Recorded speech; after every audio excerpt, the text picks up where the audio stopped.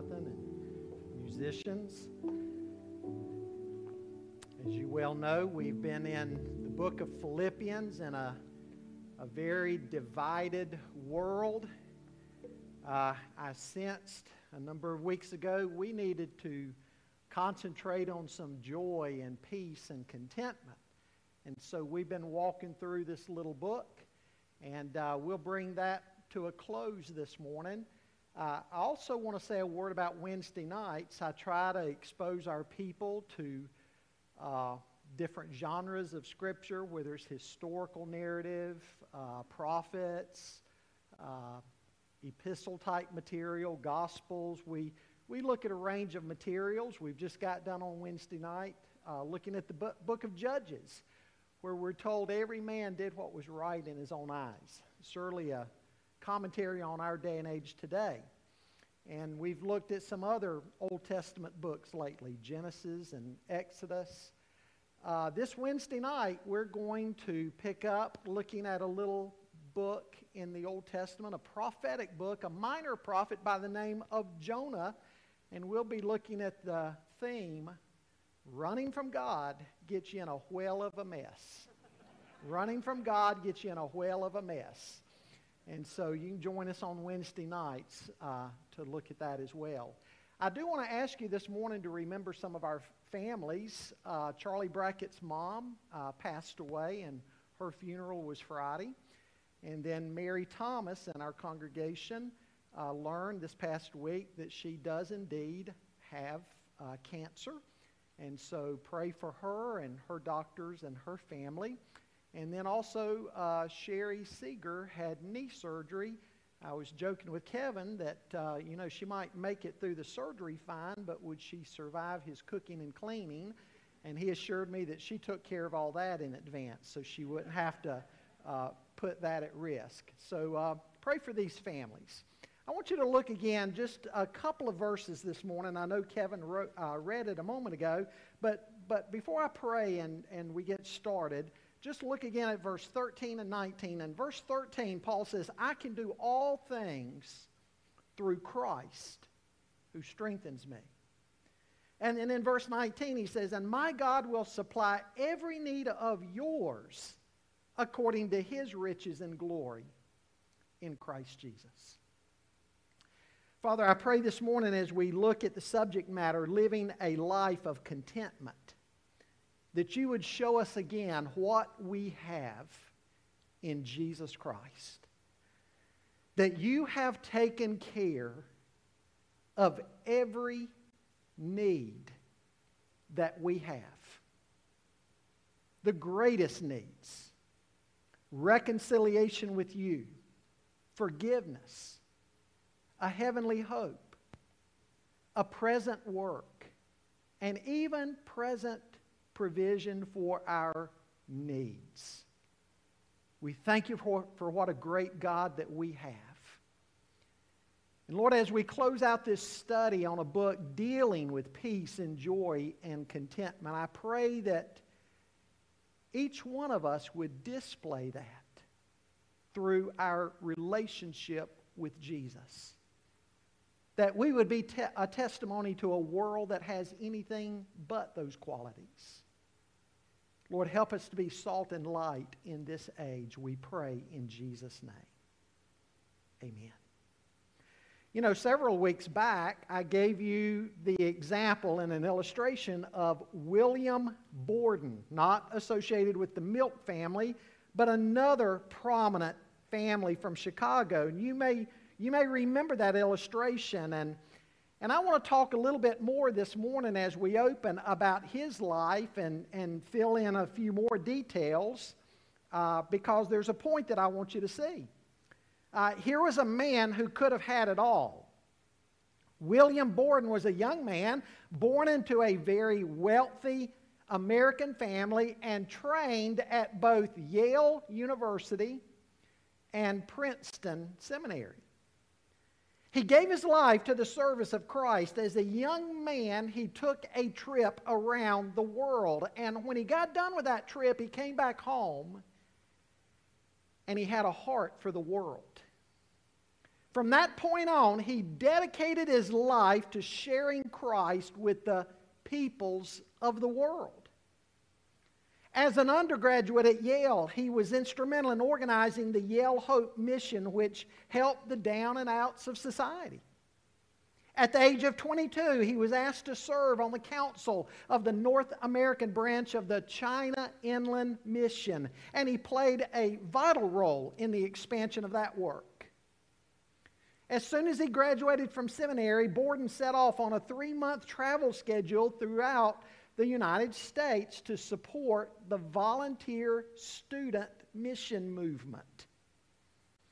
After his ordination, he directed his attention to overseas missions. His ultimate goal was to land down inside a province in China that was mostly Muslim.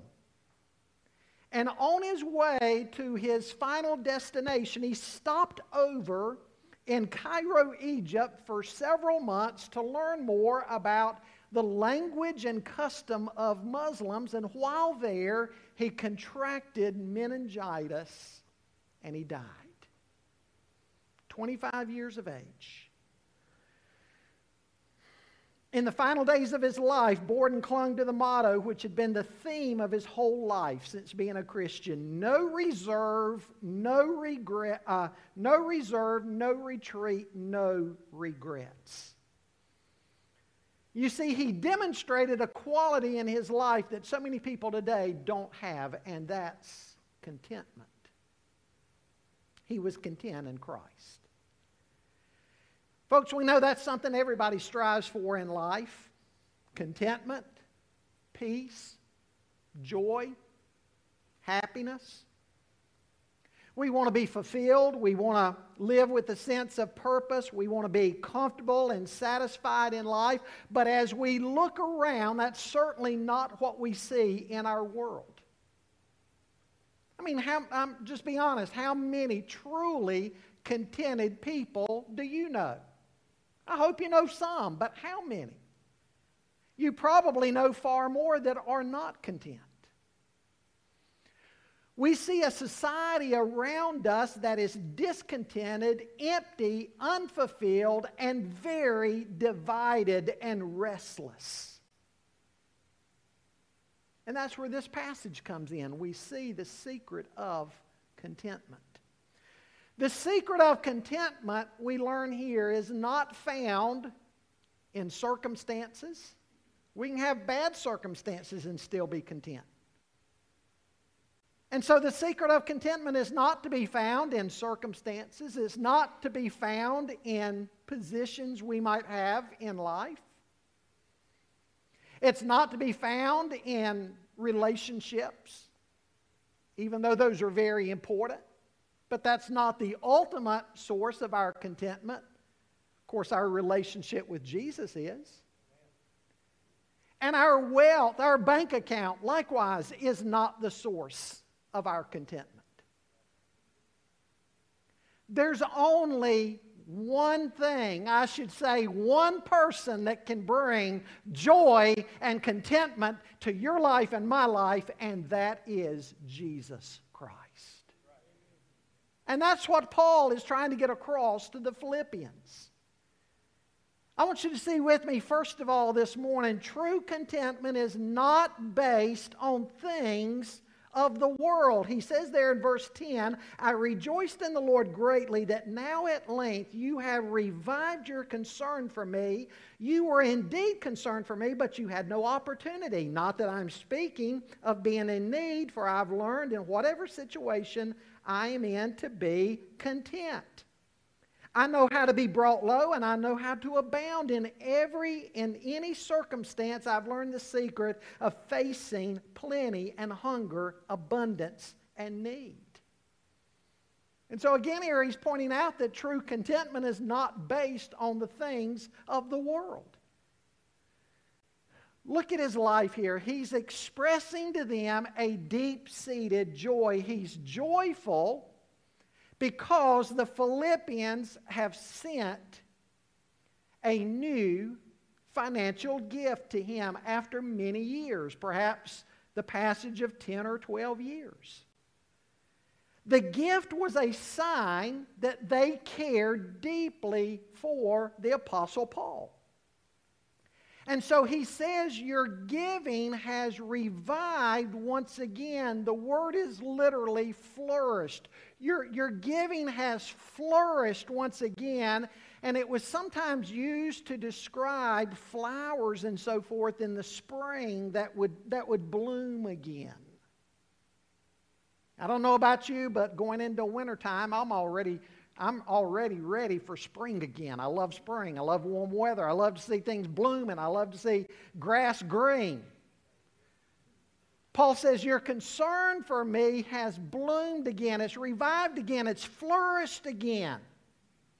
He knows that they cared all along, but they just didn't have opportunity to show it in a tangible way. It could have been that they've been through a tough time financially as a church. Most likely it was the fact that Paul, being a missionary on the move, they simply couldn't keep up with where he was going to be next.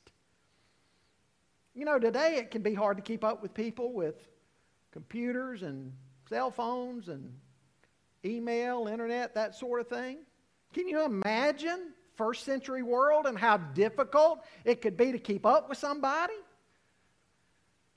But now Paul has landed in prison, or I should say under house arrest. He'll end up in prison and lose his life eventually, but he's under house arrest for preaching the gospel. The Philippians have found him, and they've sent a financial gift to Paul through that man we were introduced to earlier in the letter by the name of Epaphroditus.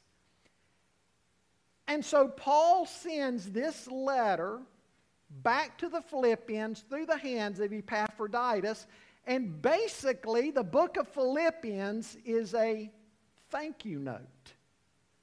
A thank you note to this congregation, while he reminds them of the secret of joy and contentment.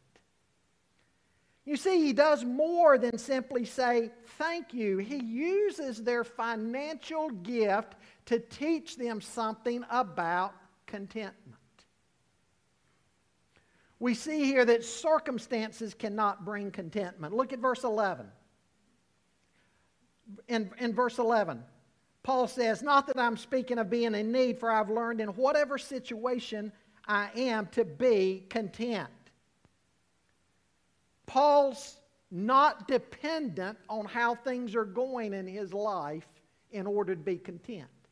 Folks, that's quite a testimony, especially when you think of some of Paul's circumstances. He never had an easy life as a Christian.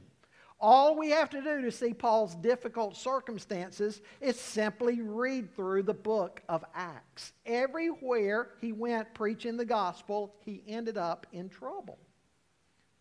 Sometimes he was thrown in jail.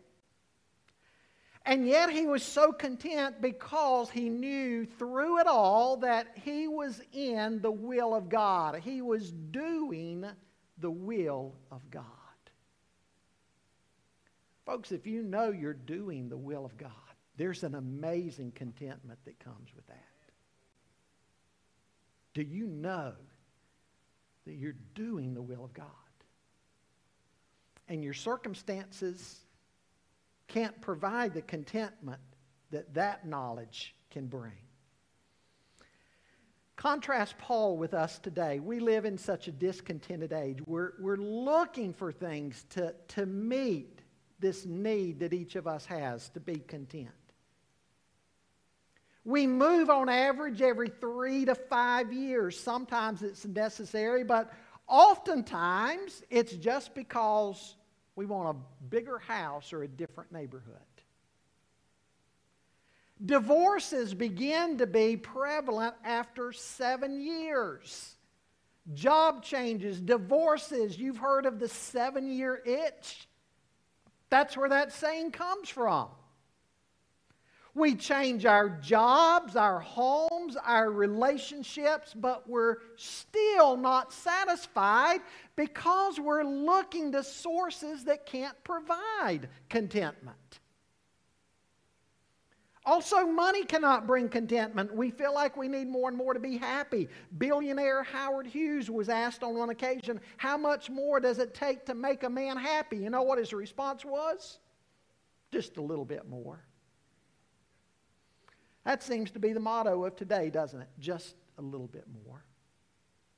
How much more do you need? Just a little bit more. It reminds me of an ancient Persian legend or fable about a wealthy man by the name of Al. Al was a prosperous farmer.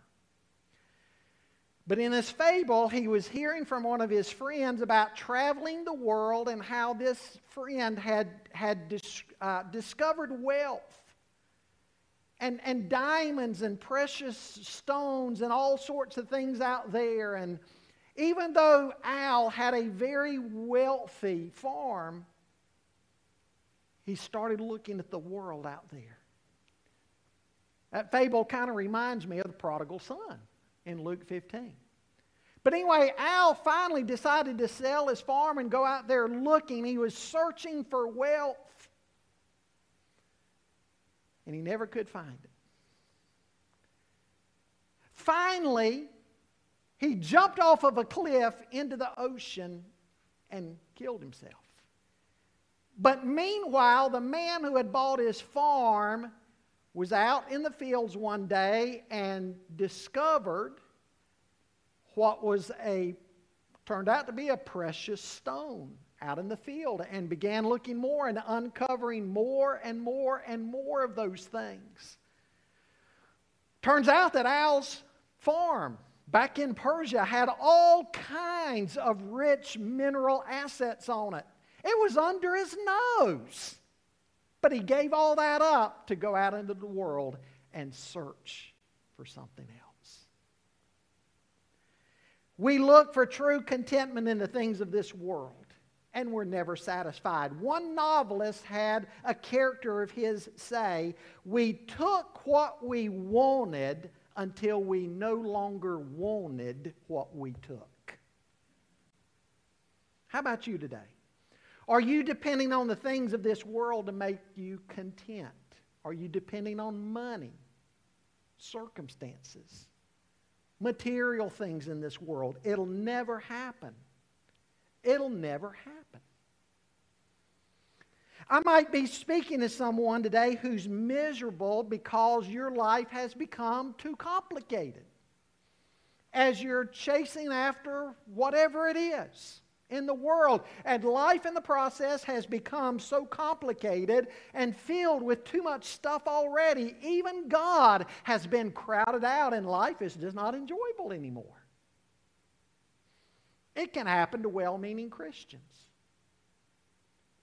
It's probably been more than a decade ago. I was reading about a prominent pastor in America of a megachurch. And he had gotten to a point in his life, he said, "You know what? I just feel like I'm on a treadmill. I'm overwhelmed with demands all the time. I can no longer keep up. I've become disconnected from even my family. I've become disconnected from even God while I'm serving God." He said, "I'm on a treadmill every day that just won't stop. And I can't get off. But somehow or another, I need to pull the plug and get off." We need to keep life more simple. You know, God teaches us by the way we enter into the world that we don't have to have a lot of stuff. In 1 Timothy 6, Paul says, we come into this world naked and we leave the same way. That ought to be a lesson. If we come with nothing and leave with nothing, then in between those 2 points, stuff can't make us happy. I've done a lot of funerals in 35 years of ministry, and I am yet to see a hearse pulling a U-Haul. It said they buried Alexander the Great with palms facing upwards in his casket. They wanted to show that he who had conquered the world by age 33 died just like everybody else, empty-handed. William Barclay, some of y'all have the little daily devotional commentaries by William Barclay. He says at this point, it's not that Christianity pleads for poverty. There is no special virtue in being poor and no happiness in having a constant struggle to make ends meet. He says, but Christianity does plead for two things. Number one, and listen to these, a lot of wisdom here. It pleads for the realization that it is never in the power of things to bring happiness. And number two, it pleads for the concentration upon the things which are permanent, the things that a man can take with him when in the end he dies. Wise words. Secondly, I want you to see with me this morning, true contentment comes through a vital relationship with Jesus Christ. Paul says, I can do all things through Him who strengthens me. Behind this here, we see the bankruptcy of the world's philosophies. In this phrase, Paul was challenging much of the famous philosophy of his day. The Greeks were philosophers, after all, and their philosophy was basically that I can do all things through self-sufficiency. One of them said, man is the measure of all things. The main goal in life for the ancient philosophers was contentment. But what was strange is how a few of them said you were supposed to reach contentment. They believed it came from being totally self-sufficient. They said the secret is not in possessing a lot, but in wanting very little. Now that might sound good, but they carried it to the extreme. Some of them cut themselves off from everything, with the feeling that I need to become unfeeling and disconnected from everything so that I won't care about anything. One of them even gave the example, start with the little things. If you drop a plate, even a costly plate in your kitchen, and it breaks, just tell yourself, I don't care. After you get pretty good at that, maybe you move it up a notch. You take a pet that means a lot to you and something happens to that pet. I don't care. At this point, move on up with your own life. If something happens to you, something happens to your health, just shrug it off. Say, I don't care. He went on to say, if you train yourself long enough to be content by disconnecting from everything, your whole family can have tragedy strike, and you don't care. You don't even raise an eyebrow. But folks, that's not contentment. That's just becoming cold and callous and disconnected from life. And it shows that many of the philosophies that were abounding in Paul's day, they were bankrupt. And let's remember Paul's words to the Colossians. He says, don't be held captive by any of the world's philosophies. And so Paul moves on here in this verse to talk about the beauty not of self-sufficiency, but of Christ sufficiency. I can do all things through Christ who strengthens me. Folks, true contentment comes from knowing Jesus Christ as your Lord and Savior and being vitally connected to Him. Everything in life has a hidden resource behind it. Think about it. Trees send their roots down to get water and minerals. Rivers have their source in snow-capped mountains.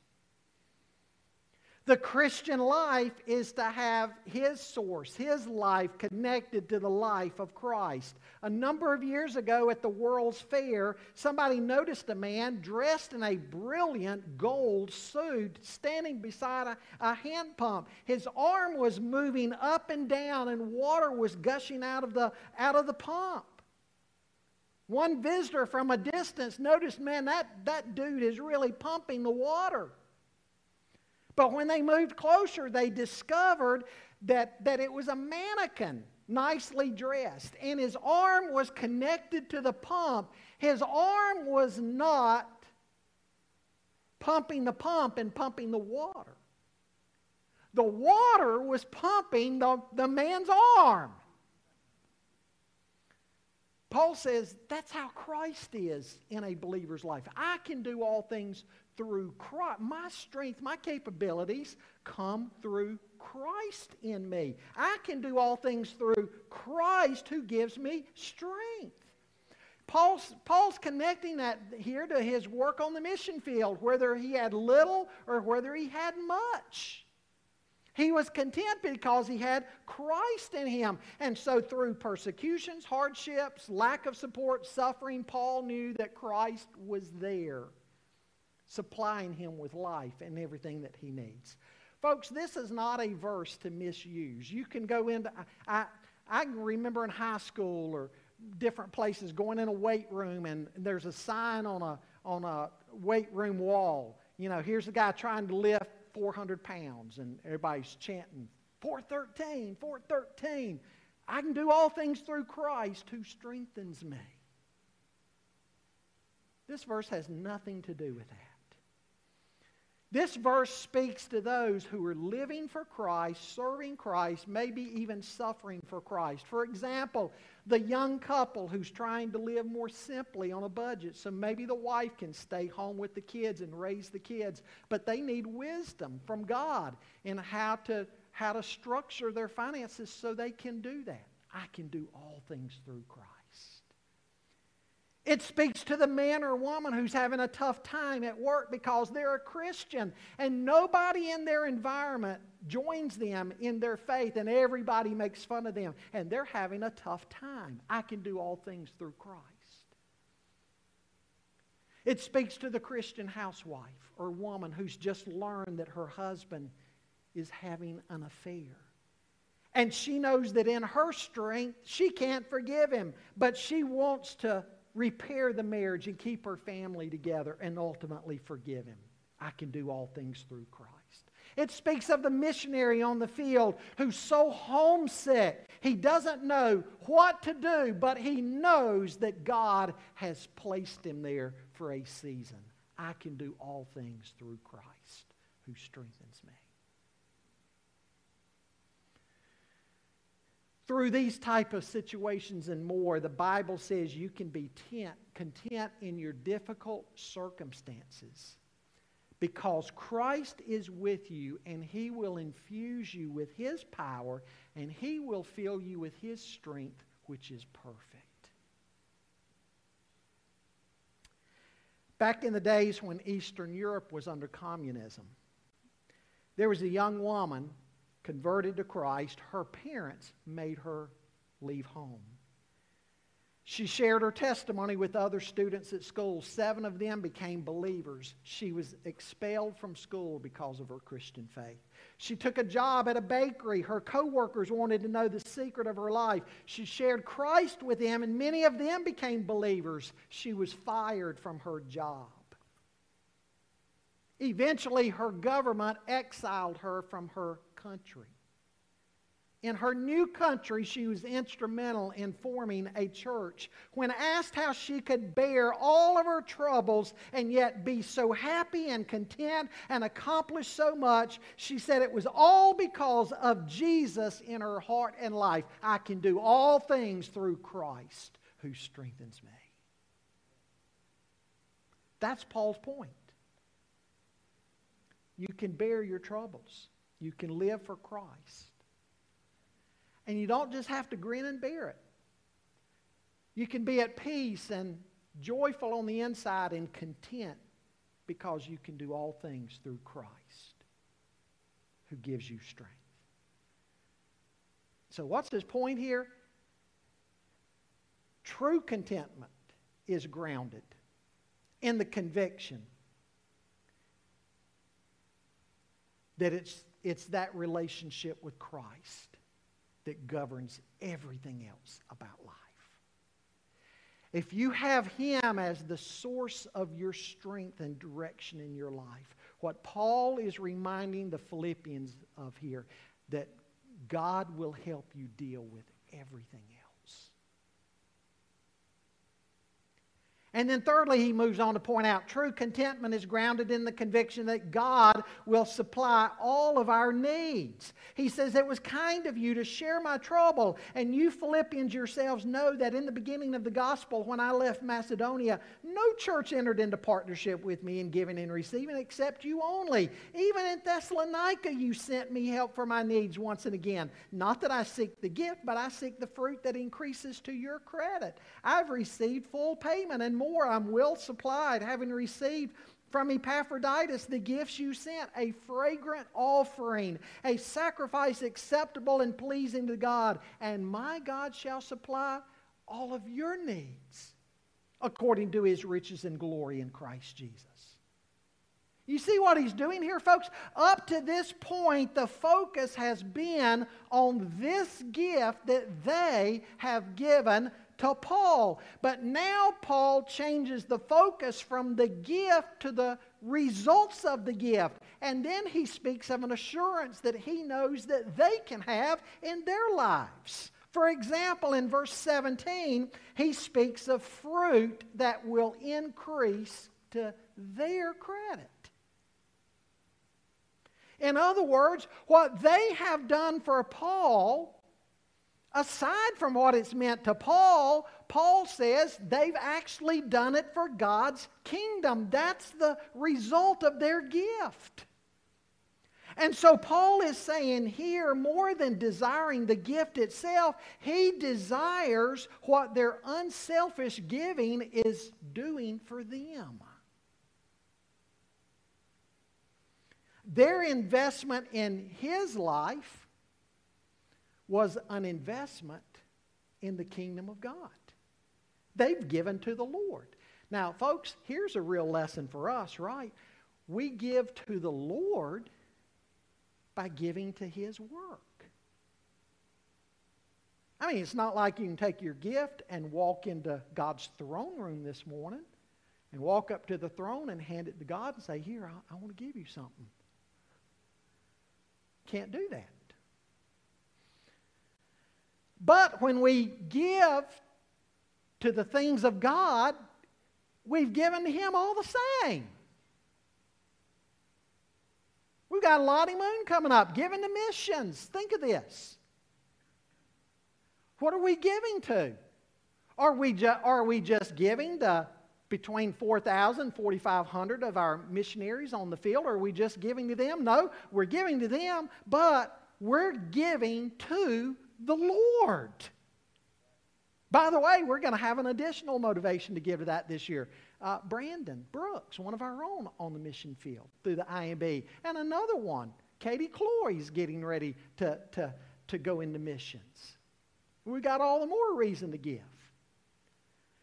But Paul's point is, when we give to things like this associated with God's work, we're giving to God. Through giving to things related to His kingdom, we're actually giving to God. Paul says that's the fruit of your gift, and that's what you need to understand. And that's why he said to the Corinthians what he did when he encouraged them to give bountifully. He said, if you sow sparingly, you reap sparingly. If you sow bountifully, you reap bountifully. And he was encouraging them to give bountifully to that offering he was collecting because they were giving to God and God's kingdom's work.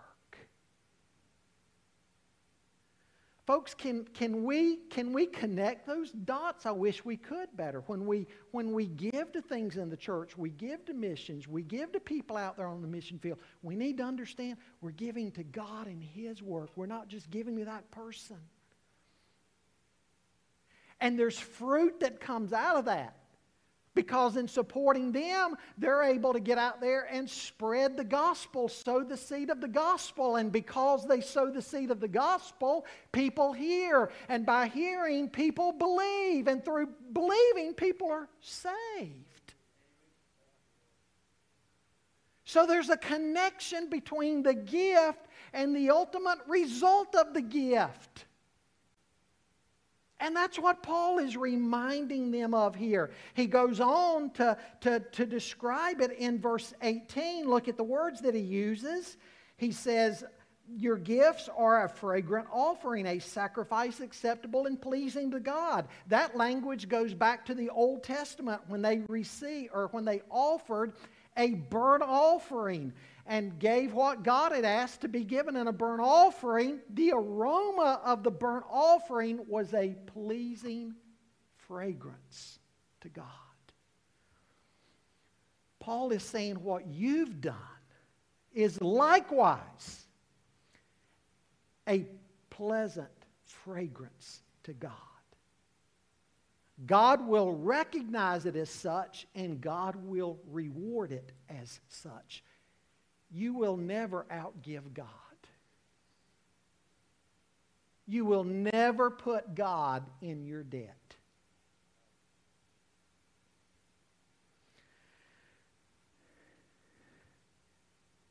Folks, we give to ministries, we give to people, we give to organizations. But God sees it as giving to Him. So when you give, know that you're giving to more than the person or the church. You're giving to God, and it is pleasing to God. And because the Philippians have been rich towards God in this aspect, Paul is confident God will be rich toward them. God will provide all of their needs. And look at what he says about that, the surety of the provision. He says, He shall supply, not that He might or that He could, but He will. Paul was living proof to them that God can and He will. You know, I think of Shadrach, Meshach, and Abednego. They understood the surety of God's provisions, didn't they? When Nebuchadnezzar threw them into the fiery furnace, they still refused to bow the knee. They said, if it be so, our God whom we serve is able to deliver us from the furnace of blazing fire. And then they added this, but even if He doesn't, let it be known to you, O king, that we are not going to serve your gods or worship the golden image that you've set up. Basically, they were saying, God will provide what we want, but if He doesn't provide what we want, He'll provide what we need. He will either deliver us from the fire or through the fire, but our God will deliver us. Paul is saying to the Philippians here, you've been gracious to me and given to me, and it's an offering to God because I'm doing God's work, and I'm confident. I don't know how God's going to supply your needs, but I know this, God is going to supply your needs. I don't even have to wonder about it because that's the kind of God that we serve. Then he talks about the scope of the provision, all of your needs. You know, we think of material things, don't we? But think of some other things. We need forgiveness of sins, don't we? What's 1 John 1:9 say? He forgives us of our sins. We carry burdens. Jesus says in Matthew 11, come to me, all you who are heavy laden and burdened, I'll give you rest. We need to overcome temptation. Paul says in 1 Corinthians 10, God gives us the way out. We need counsel. Jesus said in John 14:16, God gives us the Holy Spirit to give us that counsel. We worry. Philippians 4 says we turn those worries over to God in prayer, and God gives us peace. Folks, God supplies all of our needs. Yes, your needs are the clothes on your back and the shoes on your feet, but you've got bigger needs than that. And the Christian can know that God will supply all of the needs of His children. The source of the provisions, He says, according to His riches and glory in Christ Jesus. Paul said, you met my need, God will meet your needs. You met one need, but God will meet all of your needs. You gave out of your poverty, God gives out of His riches. And I want you to notice what He says here. All of God's blessings to you will come to you through Jesus Christ. In other words, those who don't know Christ are disconnected from these kinds of blessings. They don't know anything about it. But for those who are in Christ, God blesses us out of His storehouses of riches. For those who know Christ, somebody once said that God has at least 4 bank accounts that Scripture mentions He gives out of. Romans 2:4, the riches of His goodness. Romans 11:33, the riches of His wisdom. Ephesians 1:7, the riches of His grace. Philippians 4:19, the riches of His glory. The riches of His goodness, the riches of His wisdom, the riches of His grace, and the riches of His glory. That's what God gives out of. You know, all of our financial institutions of the world could potentially come crashing down one day. Water supplies can dry up. Those who are mining for things in the earth, those mines, they can get everything out. They can dry up. But there's a God in heaven with a storehouse that is full, and His storehouse will never run dry. His bank account never runs dry, and He gives to His children according to His riches. And again, folks, please understand what I'm saying. I'm not preaching some kind of health and wealth gospel that God gives you riches, things in the world. God's riches far supersede all that and transcend all those types of things. God will look after your material needs, but then He gives you spiritual riches from His banks in heaven, His resources. Things that you can't even put a figure on. They mean so much to you.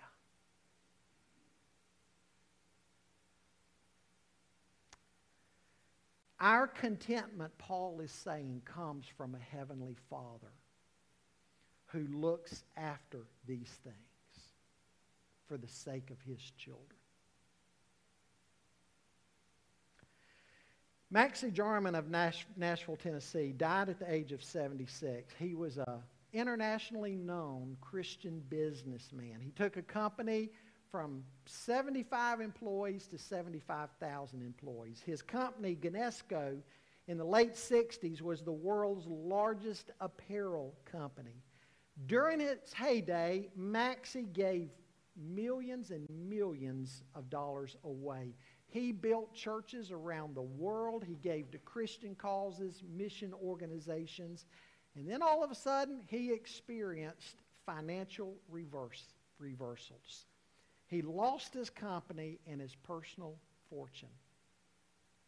Somebody said, Maxie, when you think of all those millions that you've given away, you think of all this money that you've lost. What do you say now? He said, actually, I didn't lose a penny of anything I gave away. The only thing I lost was what I kept. What a great attitude.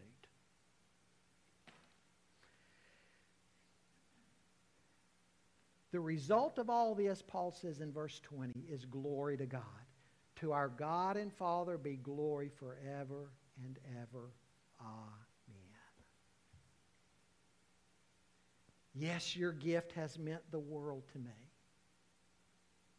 It shows your love. But I can do all things through Christ who strengthens me. Your gift will bring blessing and reward to you, and God will supply your needs. And what's the result of it all in the end? God gets the glory as more people are reached for the gospel. So Paul is saying, you want to know where joy and contentment is? Joy and contentment is in knowing what God can do and what God does indeed do. And how you and I, through how we serve and how we give, are a part of what God is doing in the world. It's bigger. It's bigger than us. It's bigger than anything we can see. But God in heaven opens up His bank accounts and He gives so that His work goes on. And the gospel gets out there. People are reached for Christ. And more glory is given to God. All glory and honor goes to God. I want to ask you to bow with me in prayer, please. I want you to look at your life this morning as you're bowed there in prayer. Every eye closed, every head bowed. What are you living for? Are you constantly looking for something else? There's this restlessness. You're always looking. There's always this void. You know, Augustine said our hearts are restless and they find no rest until they are at rest in Thee. Maybe you're restless because that void in your heart is God knocking on your heart, getting your attention. You need Christ. You're looking for things right now that can never give you joy and contentment and peace inside. Temporal things can never give eternal contentment or joy. You've been looking to the wrong source. Look to the right source, Jesus, and come to Him. I'd love to pray with you this morning. Christian, maybe the things in the world have blinded you. And you've started putting more of your focus on those things. And if you'll be honest with yourself, as you've done more and more of that, looking to the wrong things, your joy and peace and contentment has gone down. It's diminished. You need to get back to the sufficiency that you have in Christ. And look to Him. And put your focus on Him.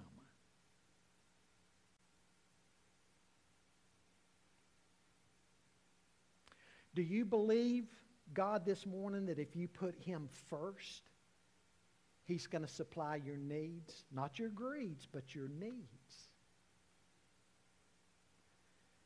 He'll do it. He is the only one worth investing your life in. He'll never die. Oh, the grave had Him the one time. Couldn't keep Him. He rose from the dead. He never dies. He'll never let you down. He'll always be there. Live your life in such a way that, like William Borden, you can get to the end of your life and say, no reserve, no retreat, no regrets.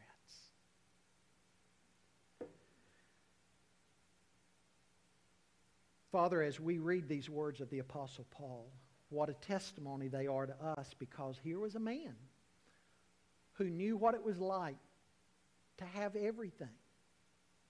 I think of his resume back in Philippians 3 as a Pharisee of the Pharisees. He had the world by its tail, so to speak. And all of that came crashing down. And he saw that Christ is the only one who can give us life. As a follower of Christ, often he had much, but sometimes he had nothing. In fact, many times he was in jail, and yet still he had contentment and joy. He saw you working in his life, working in the lives of the Christians that he was discipling. So, Lord, here's a man who knows what he's talking about as he writes these words to us. And they're your inspired words. We can take them and believe them and build our lives upon them because you're the God who does not lie. So help us to see today that whether in plenty or in want, we can do all things through Christ who strengthens us. Whatever you've called us to do in this world, if you've called us to do it, we can do it because you will give us the strength. You're our source of strength. And Lord, as we give to your kingdom's work, we'll never outgive you, and you'll turn around and supply all of our needs.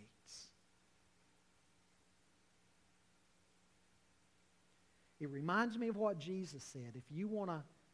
If you try to save your life, you'll lose it. But you lose your life for my sake, Jesus said, and you'll save it. Lord, help us to see through this text that the world has it upside down. And in the church, we need to get things right side up again. And have the right perspective and convictions. Lord, I pray this morning in this congregation there would be believers who would get their priorities back in order. I pray that there would be people who would come to Christ who'd say, Pastor, I've been looking at things that can't satisfy and can't give life. I need Jesus.